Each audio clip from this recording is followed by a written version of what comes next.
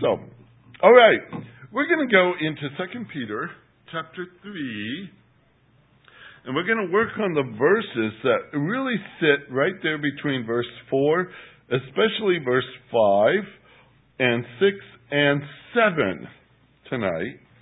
We're going a little bit faster in the Peter study than in the Jude, obviously, unless you want to do a 5-year program on 2 Peter, because it's possible, but we're not, but it's possible. So we're going to look at these verses tonight. I'm going to start with verse number 3, just to give the whole context, and then a couple of words in verse number 8. All right? So, know this first of all, verse 3 says, that in the last days mockers will come with their mocking, following after their own lusts, and saying, where is the promise of his coming? For ever since the fathers fell asleep, all continues just as it was from the beginning of creation. For when they maintain this, it escapes their notice, that by the word of God the heavens existed long ago, and the earth was formed out of water and by water, through which the world at that time was destroyed, being flooded with water. By his word, the present heavens and earth are being reserved for fire, kept for the day of judgment and destruction of ungodly men. And do not let this one fact escape your notice, beloved. I'm going to stop there on purpose, because I want to ask you, who is he writing to? Christians. He started it in verse 1 of chapter 3. Now, beloved, this is the second time I'm writing to you. He brings it back again in verse number 8. Don't let this fact escape your notice, beloved. Why doesn't he address the mockers? They wouldn't believe it anyway. He's writing to believers who are living in the land of mockers. And it's interesting, but when people mock and mock and mock, it starts to shake people. And they get confused and they get upset and they don't know what to do. And when Peter is addressing, he's addressing us. Because the dangers are not only that we can be confused by a mocker, but I really hope we never become one. And so I think that the warning passages are pretty thick and heavy in the New Testament. But notice when you study those, how often they come back to, but you, and he addresses the church. That's Paul's standard too. Now, here's what's very interesting. I have in front of me 2 articles from newspapers. They were written in 2003 in 2 different locations. All right? One was in Warsaw, Indiana, and the other one was in a place called Valley View, Pennsylvania. Do we know where that's at? Valley View, Pennsylvania. Who knows? This is what's interesting. This is to the editor. I'll read you the one from Pennsylvania first. I'm for peace. This person named Paul Troutman is writing. I'm for peace. Because of the way the world is today, I also believe war is sometimes necessary to have peace. But the goal should always be peace.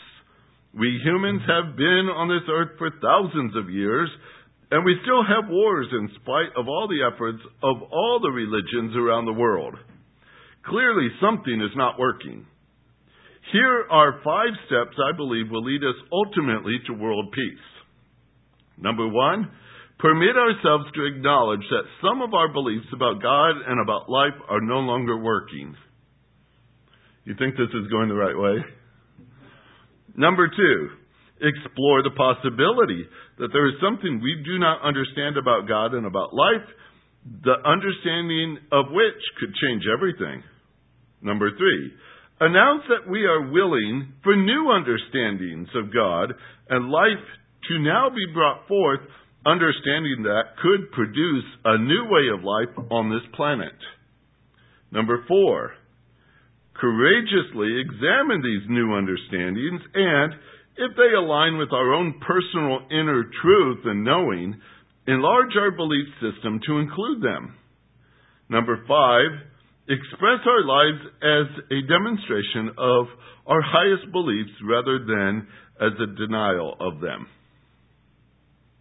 Right. How do you like all that?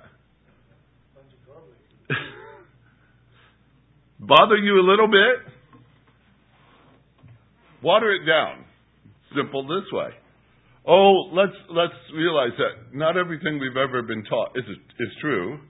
So let's explore the possibility that something else is out there saying something, and let's embrace that. Let's take on something new, because the old doesn't work. And then once we do that, we're enlarging our beliefs, and then we're going to demonstrate that in our life. All right, that was the one article. You ready for the second one? This is interesting. This was also in the paper in Warsaw, Indiana.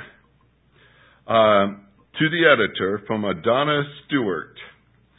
The situation in Iraq reminds us that humans are continually in conflict because humans have been taught that conflict and violence are acceptable behaviors. Our Holy Scriptures contain passages in which God vents His anger at humans by killing them, or causing sickness and pestilence, or placing some other disaster in their path. This has produced a widespread belief in a God who uses and condones the use of violence as a means of conflict resolution. Unless we change those basic beliefs, we will never see an end to the kind of tragedies we are now witnessing. There is something that we can do about this now, however. We can all take 5 steps to peace. Would you be surprised if you started to hear these? Number 1, permit ourselves to acknowledge that some of our old beliefs in God and about life are no longer working. 2, explore the possibility that there is something we do not understand about God and about life, the understanding of which could change everything.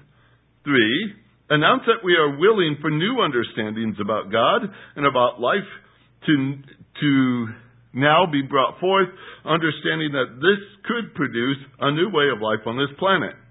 Number 4, courageously examine these new understandings and, if they align with our personal inner truth and knowing, enlarge our belief system to include them. 5, express our lives as a demonstration of the highest belief rather than a denial of them. I encourage humanity to do so. It sounds to me like somebody hit all the newspapers in the country that weekend as letters to the editor, and it was the same story over and over. Where did it come from? I have no idea. I tried to trace it. There were different places that they said this came from them or this came from them or something like that. But the overall statement, if you step back from it, is this isn't working. What we have learned in God's Word is not working after all. God's kind of used violence as a way of conflict resolution, is what they said. And so let's go on and find something else that would work better. It's not that much different than what the mockers are saying. The mockers are saying this in verse number 4, where is the promise of His coming? Now, understand what they're looking for. They're not looking for the rapture. And they're really not looking for anything. But the promise of Scripture, almost all the way through, because the Jews got a big dose of this, and if you take the rapture out, because that's about the church, the coming of Christ is for judgment. What they are questioning is if God even has what it takes to judge this world. They are mocking His coming. They are not hoping He comes. Because quite honestly, if He came, they're in trouble. So they're mocking Him. Oh, He's never going to judge. He's never going to judge. No, He can't judge. We need a different way to think this through, because after all, God is kind of strange in the way He just uses violence for conflict resolution. So let's come up with a different plan, different ideas, different things than what God says. And that's what's interesting here, because they are questioning God's promise. Where's the promise of His coming? So, as we walk through this, it's very interesting to me. In verse 3 and 4, they question God's Word, really. They question His Word. He made promises. And we talked about some of these previously, and we went through and found that the promise of mockers have been there for a long time. We know that the promise of His coming is all over the Scriptures. We know that's true. And here they questioned whether or not that's true. Is God really going to come? Are you sure He's going to come? I don't think He's going to come. In verse 5 through 7, they question God's capabilities. They question His sovereignty, really, when they talk about, well, things have existed like this forever, just as they said at the end of verse number 4. And what you see in verse number 5 is a statement about how God created everything and destroyed everything by His Word. And they are questioning His Word in the first section. And now His sovereignty, can He really do it? I don't know. And when you get down to the end of it, in verse number 8 and 9, what they're really going to question here is His mercy. Because why is He waiting so long? Why is He waiting so long? And the Lord answers that question. And it's a beautiful question to answer. What is the statement? The Lord is not slow about His promises. One counts slowness. That's what the mockers would do. But is patient towards you. Aren't you glad He didn't come before you knew Christ? Wasn't that a patient, merciful thing for God to do? That He waited long enough for us to come? He's not willing or wishing for any to perish, but for all to come to repentance. That's an incredible God to look down on an earth that is really an affront to Him, an offense to Him. The people on this earth and the sins they commit and how flagrant they are and just how they deny the Lord. And then these folks get into churches and they mock God's Word. If it was one of us running this universe, what would we have done by now? We would have had enough, no doubt. We would have smashed it all by now.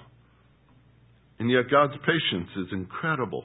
This is the flavor of these verses from 3 to 9, is what the mockers are all about and what they're doing. They are mocking His Word, they're mocking His ability, they're mocking His mercy. They're attacking Him at His character level, and they're saying He's not anything like what we thought. Very much like some of these clippings where they say, well, that's not going to work. God's used this other style before, but that's not going to work. It doesn't work anymore. Because if God cannot keep His promises, how can you be sure that He's going to keep His promise to keep you saved? You wouldn't want a God like that, would you? But we know He keeps His promises. And that's important for us. So, Peter is writing to us. This is for our benefit that we walk through this. Not because it's going to change the mocker. He's not telling us go out and solve this mocking problem. Go out and, start a club to evangelize the mockers. He says, nope, I want you to know this, because this is the reality of what they say, what they question, and what their end will be. Okay? So let's walk through it a little bit in this section as we walk through this. He talks about mockers here who shake our belief system. They shake our thoughts. They make us stumble because we're trying to answer mockers. By the way, a mocker is a fool. And what does the book of Proverbs say about answering a fool? Do you know? Don't do it. It's a waste of your words to answer a fool. And so they're trying to confuse us, and we're trying to find the great answers. But when they mock, they expose their true character.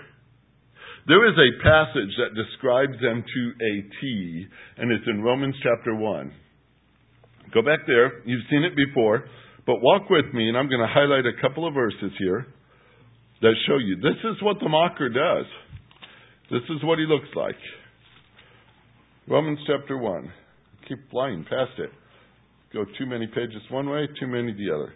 Okay, chapter 1. Start in verse 18 with me, and we're going to highlight a couple of these. For the wrath of God is revealed from heaven against all ungodliness and unrighteousness of men, watch, who suppress the truth. Suppress the truth.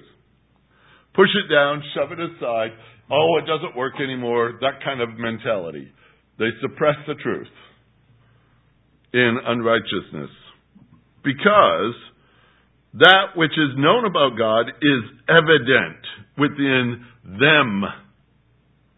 They have the evidence of who God is.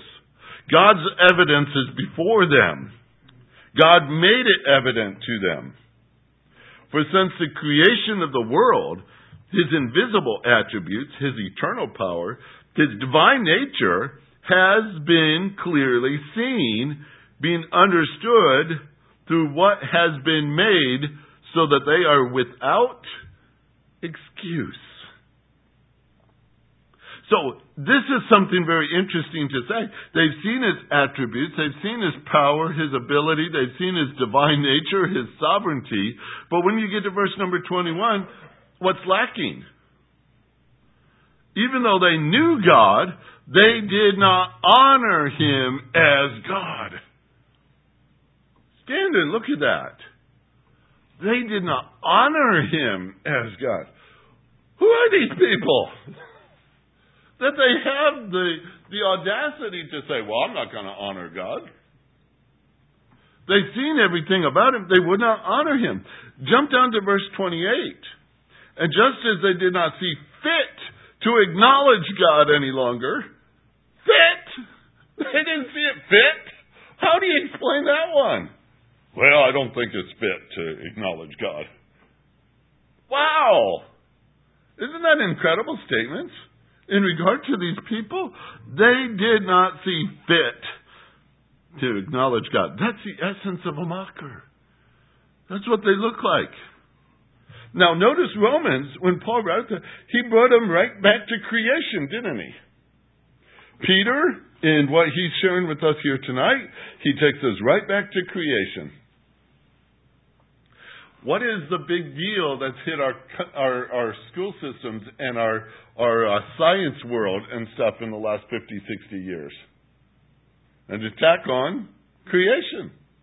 Replace it with anything that doesn't have God in it. Evolution, whatever you want to call people inserting along the way, they're just trying to come up with a whole world concept without God in it. Like the articles, they want peace without God in it. We don't want that God. We want to make our own beliefs, and we'll find peace that way. Here, they're trying to make a creation scenario without God in it. And you can't do that and follow Scripture. Because how often God brings it up, it's about creation. It takes you back to creation. And who actually created this world? He did. And how do we know that? Because He told us so.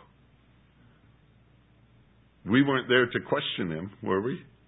Nobody's going to confess to that, are they? You'd have to be at least 6,000 years old. Did you know that? At least. I think right about. But let's go to the founding of the world. This is where Peter starts. He says, they argue, everything continues, verse number 4, just as it was from the beginning of creation. For when they maintain this, it escapes their notice that by the word of God, the heavens existed long ago, and the earth was formed out of water and by water. Right. The founding of the world that was. We're going to use it this way. The world that was, in creation, it was created by His word. That's an awesome thought. By His word. Remember, God said, let there be light. And there was light. Now, we can say a lot of things all day long and not get anything accomplished. You can sit at the stoplight in Enid and say, turn green. It's going to turn green when the timer gets there, not when you say so. Somebody had said, if you really want to test your deity, go and command the sun to rise. Now, don't go with the clock and say, I know it's going to be at 6:58, so I'm going to go out and say it then. That may sound impressive to you, but try it right now. We can't control that. God created it by His word. His word. And that's what Peter emphasizes throughout this passage. His word, His word, His word, His word. God created by His word. How does that work? I don't know. It's too big for me. But in Genesis chapter 1, it says it all the time, doesn't it? And God said, and God said, and God said. And things happened. Wouldn't you have loved to have seen it? That would be awesome. But you know you're going to get to see His creation of the second heaven and earth. Do you know that? Because according to the timetable, we're going to be raptured, maybe tonight. We're going to go to be with the Lord. Things are going to happen on this earth, which includes a tribulation period of 7 years. After the tribulation period, Jesus Christ will come again. Battle of Armageddon, all those kind of things. He wins the battle, of course he does. Sets up His kingdom for the millennial kingdom for 1,000 years. Scripture teaches us that. He reigns for 1,000 years. At the end of the 1,000 years, Satan is released. He comes and he makes a mess of things. The Lord puts him down, sends him off into lake of fire forever. Whew, that would be great. And then there's a time where the earth is destroyed. Peter's going to talk about that. The heaven and earth are destroyed. There's nothing there, folks. We're standing in nothing, except in the hand of the Lord's, probably.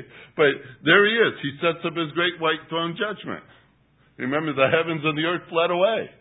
And now He sets up the great white throne judgment. He judges these folks.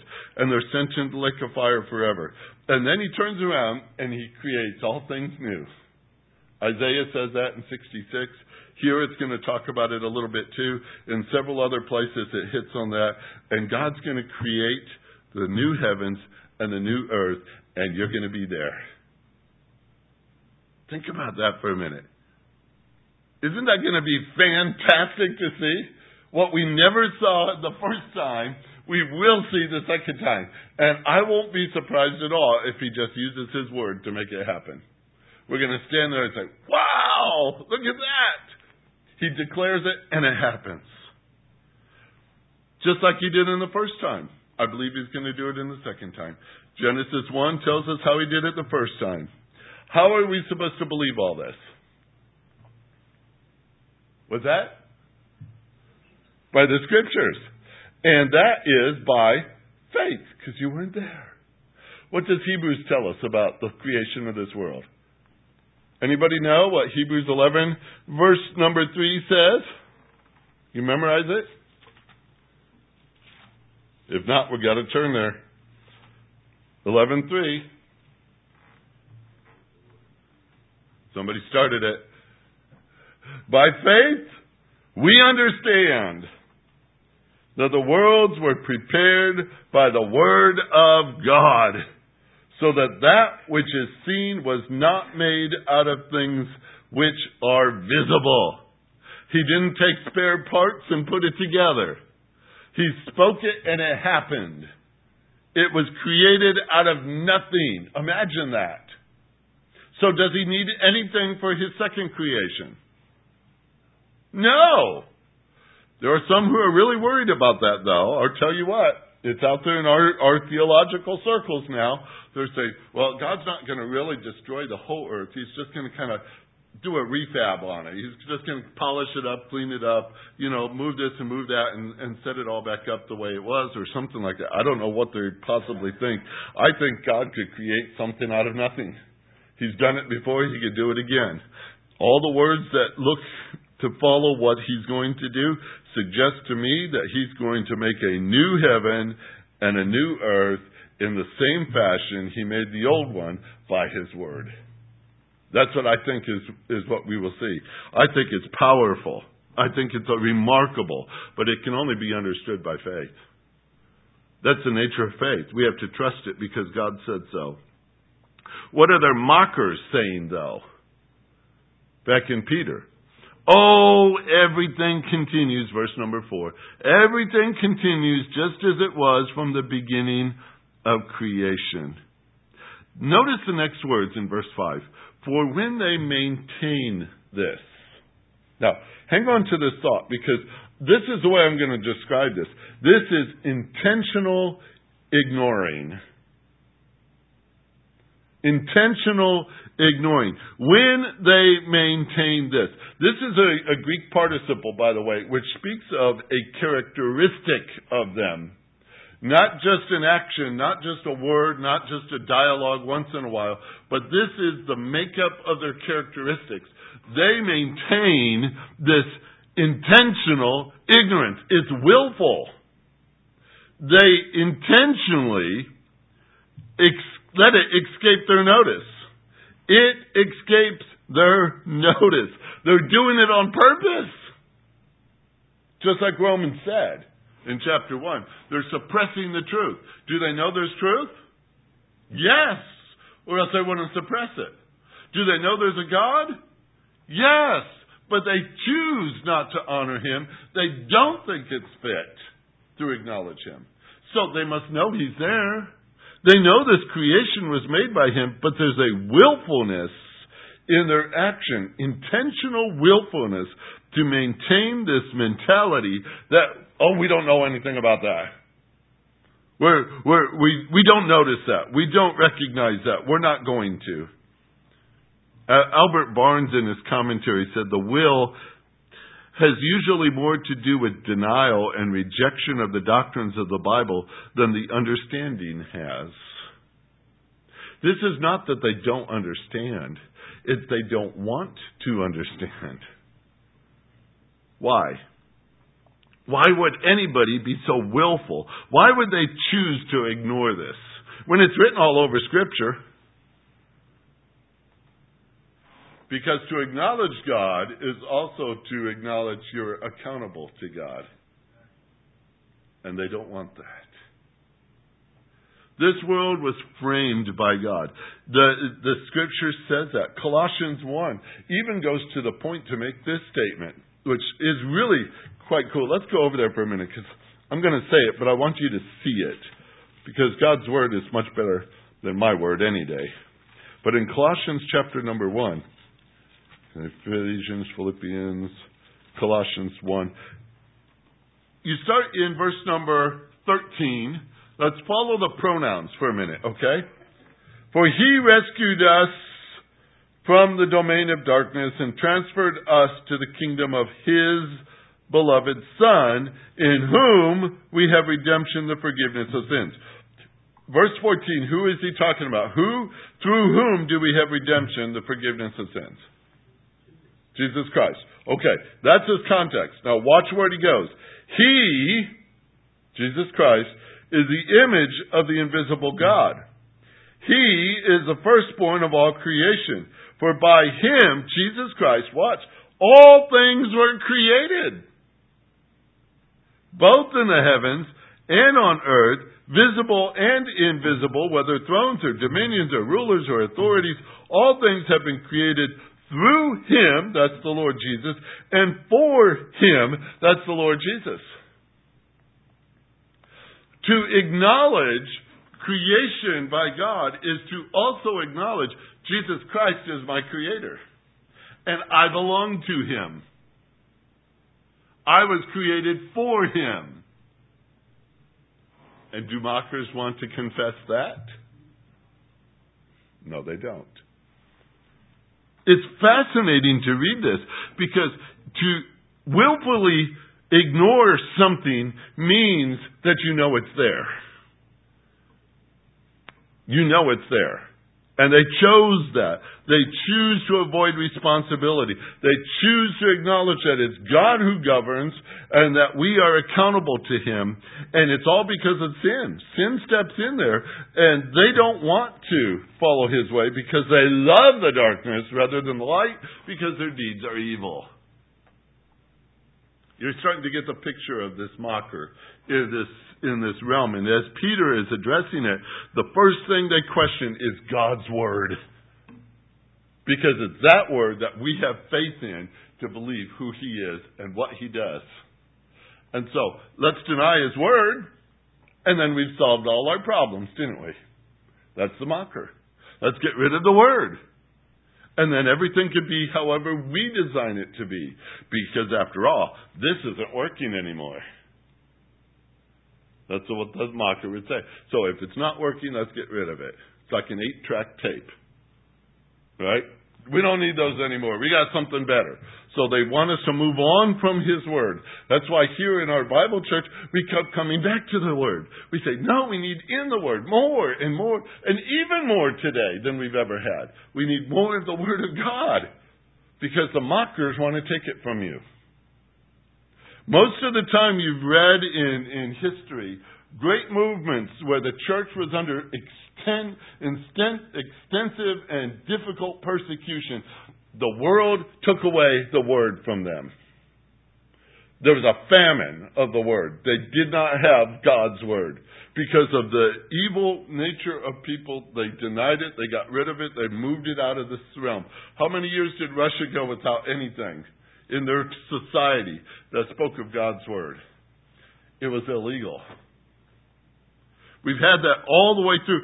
Even in the 1400s, it was illegal to carry a Bible in your hands, especially in your own language.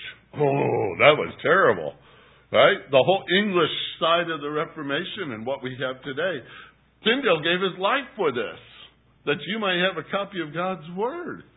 And I can't imagine living a life without it. But that's what evil men have done over the years to suppress it. They've tried to get rid of it. They tried to mark it off the page. There was even some very bad kings like Manasseh who reigned for a long time. The Word of God had disappeared even from the temple. Nobody knew where it was. It wasn't until much later when they're cleaning up the temple. Guess what they found? I found a book, the guy said. A book! What is that? They started to read it and realized it was the Word of God. And it was like stunning. They had gone some 30, 40, 50 years without the priest even having a copy of God's Word. That's stunning to me.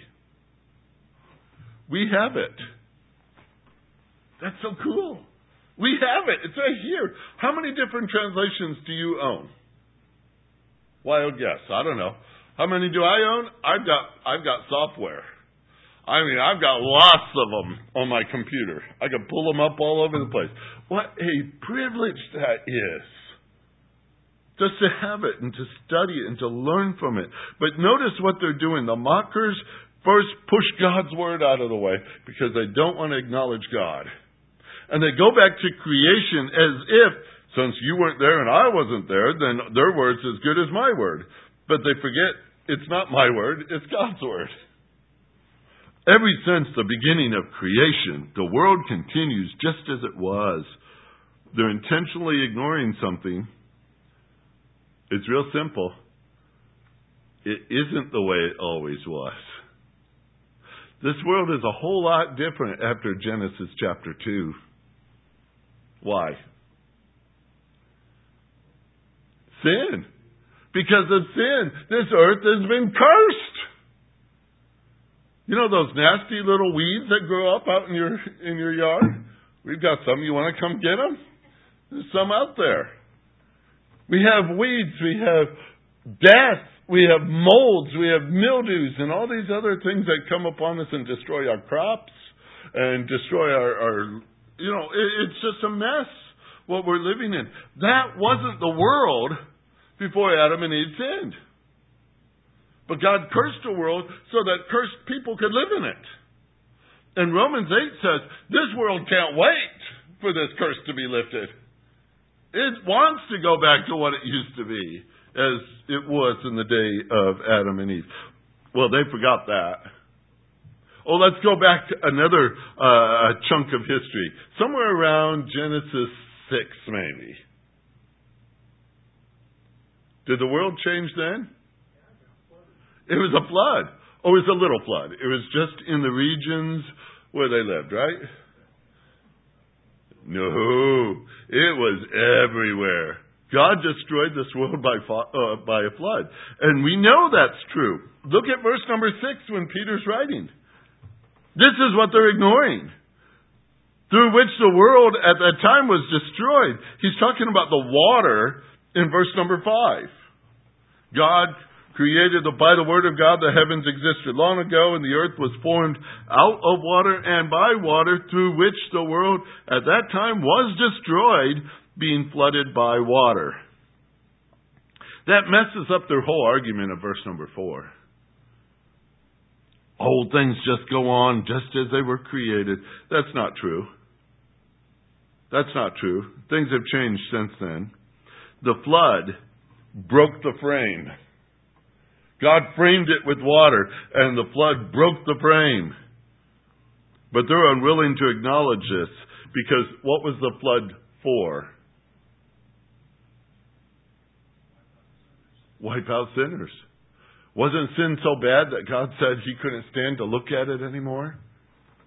Every thought of every heart, in every mind, in every impulse, I'm paraphrasing, but it's right there in Genesis chapter 6. Every single thing about man was only sin all day long. Genesis 6:5. All day long. That's the way the Hebrew reads. All day long. They only could think and plan evil. And God judged ungodliness. And that's another reason why the mockers do not want to acknowledge Him. Because He's a God of judgment. And His judgment is not just arbitrary, whatever I feel like today, I'm just going to get mad at the world. But He's mad at sin and ungodliness. And that is consistent of Him, isn't it? All the way through. He even said that before Adam and Eve sinned. The day you eat of it, you shall surely die. And God has kept that promise, hasn't He? He's kept that promise. And it's been true all the way through here. God's character is faithful in judgment too. And it's been true. But they love their sin and they don't want to acknowledge it. So they go back and say, well, nothing's ever changed. God doesn't judge. That's not the way God is. And matter of fact, the judgment that He brings us, I'll just fly. I'll get him. That's not our kind of judgment. That's not the right kind of God for us. So we're going to create our own thoughts about God. Because this God doesn't work anymore. The world is that was. That's what it looked like. The world that was. It was destroyed. Verse number 7, the world that is. That's the one you're living in now.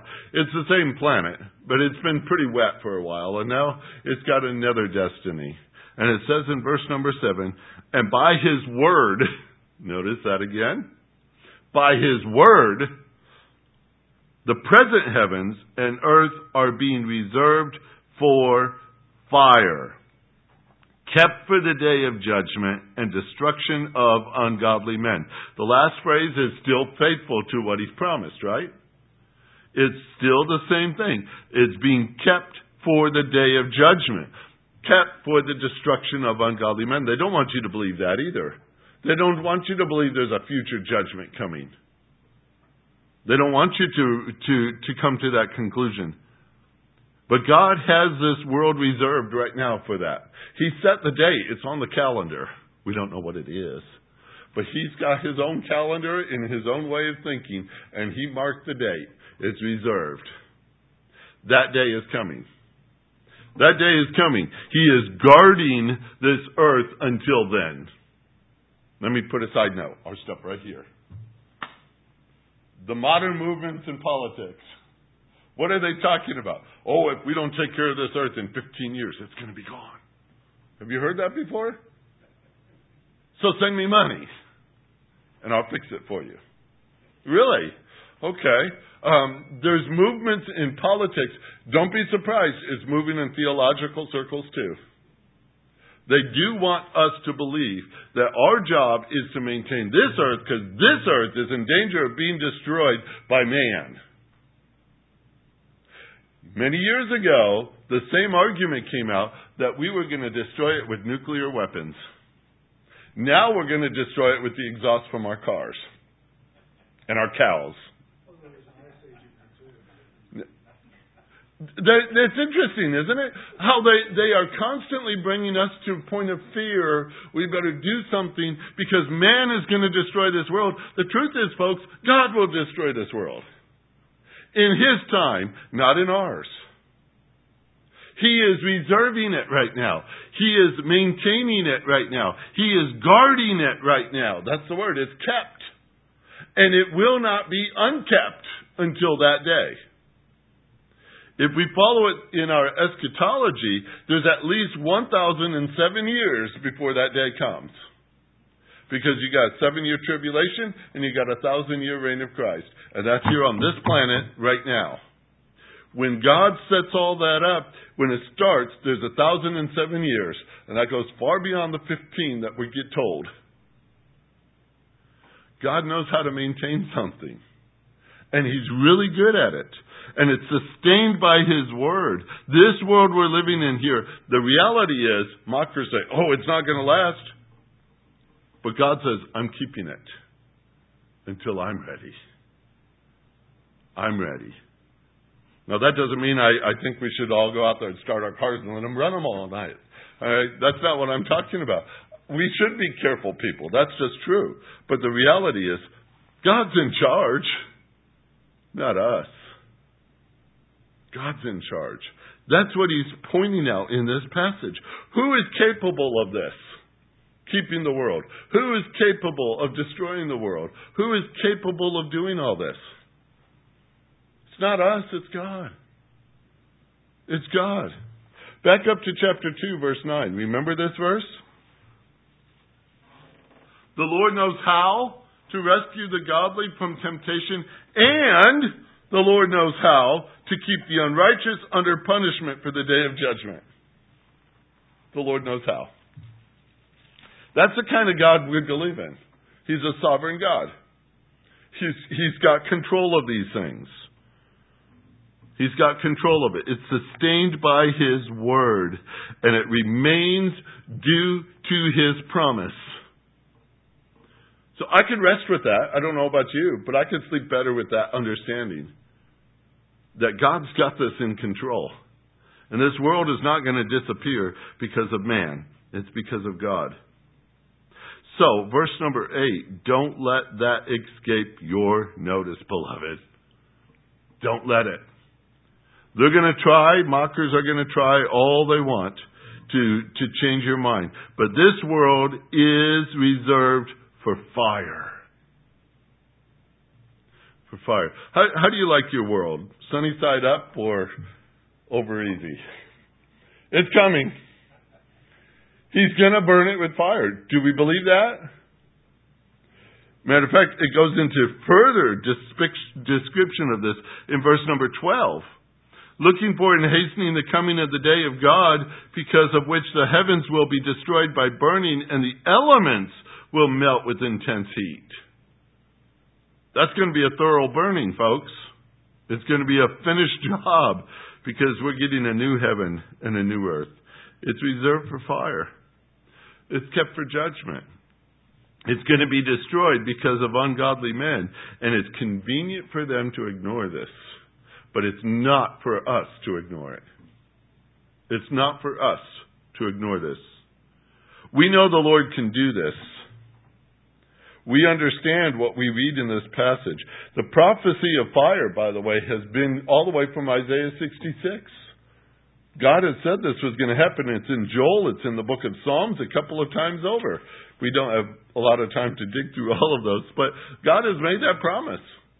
It's going to happen. It's going to happen. Do we believe that? It's His Word. Do we believe that? Peter's writing to us. That's what I bring you back to. He's writing to us, not to them. He's writing to us. Don't let this escape your notice. This is the second time, beloved, I'm writing to you to stir up your reminder. Your reminder. We're told not to forget these things. How much better can we live our lives knowing that God is sovereign, walking accordingly? How much better are we going to enjoy this life if we count on God's Word to be true? He's never failed. He's always faithful. His promises are true. And do we believe that? Do we believe that? I think it's something we get more convinced of as time goes by. But immature believers are easily caught up by mockers. They're easily caught up to close their eyes to think, well, it's unreconcilable with the policies of our world today. So we've got to make something new. We got to come up with a new way of thinking this out because the old ways don't work anymore. Yes, Christians get caught up in that too. So, last thought before I close for the night. The end of Peter's letter. Verse number 18, chapter 3. I bring it to you all the time because it's key. Grow in the grace and the knowledge of our Lord and Savior, Jesus Christ. Grow. Grow, grow, grow. That's what we must do. And where you are today in believing His Word and His promises and His faithfulness, grow still more. That's where we are. That's what we're called to do. These things are set before us for that reason. We're going to go back next week or so. We're going to hit verse number 8 and look at that beautiful, beautiful thing that He's doing right now. His patience. That's going to be a fun study. So we'll come back to this next week. Think about these things. Chew on them. You got 5 minutes. Questions, comments?